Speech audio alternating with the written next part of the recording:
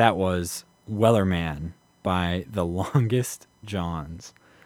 And yeah, I know that certain folks weren't thrilled with that one. And to them, I say, please don't disown me. Please. And yeah, I love The Longest Johns. I think I think it's a jam.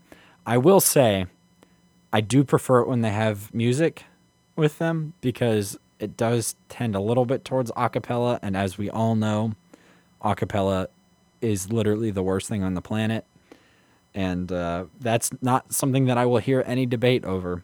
Anyhow, to make up for that quote unquote travesty of a song, I watched this video this week about how Blue Note Records made their album art in the 40s, 50s, 60s, and on. And Blue Note Records produced some of the greatest jazz albums of all time, probably most of the greatest jazz records of all time, right?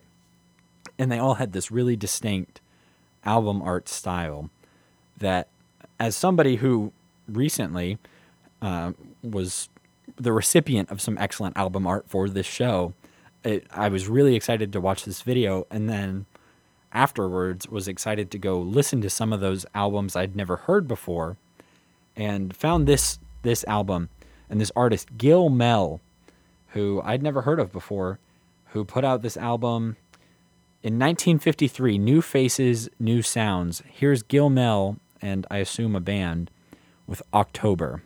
Appropriate for October.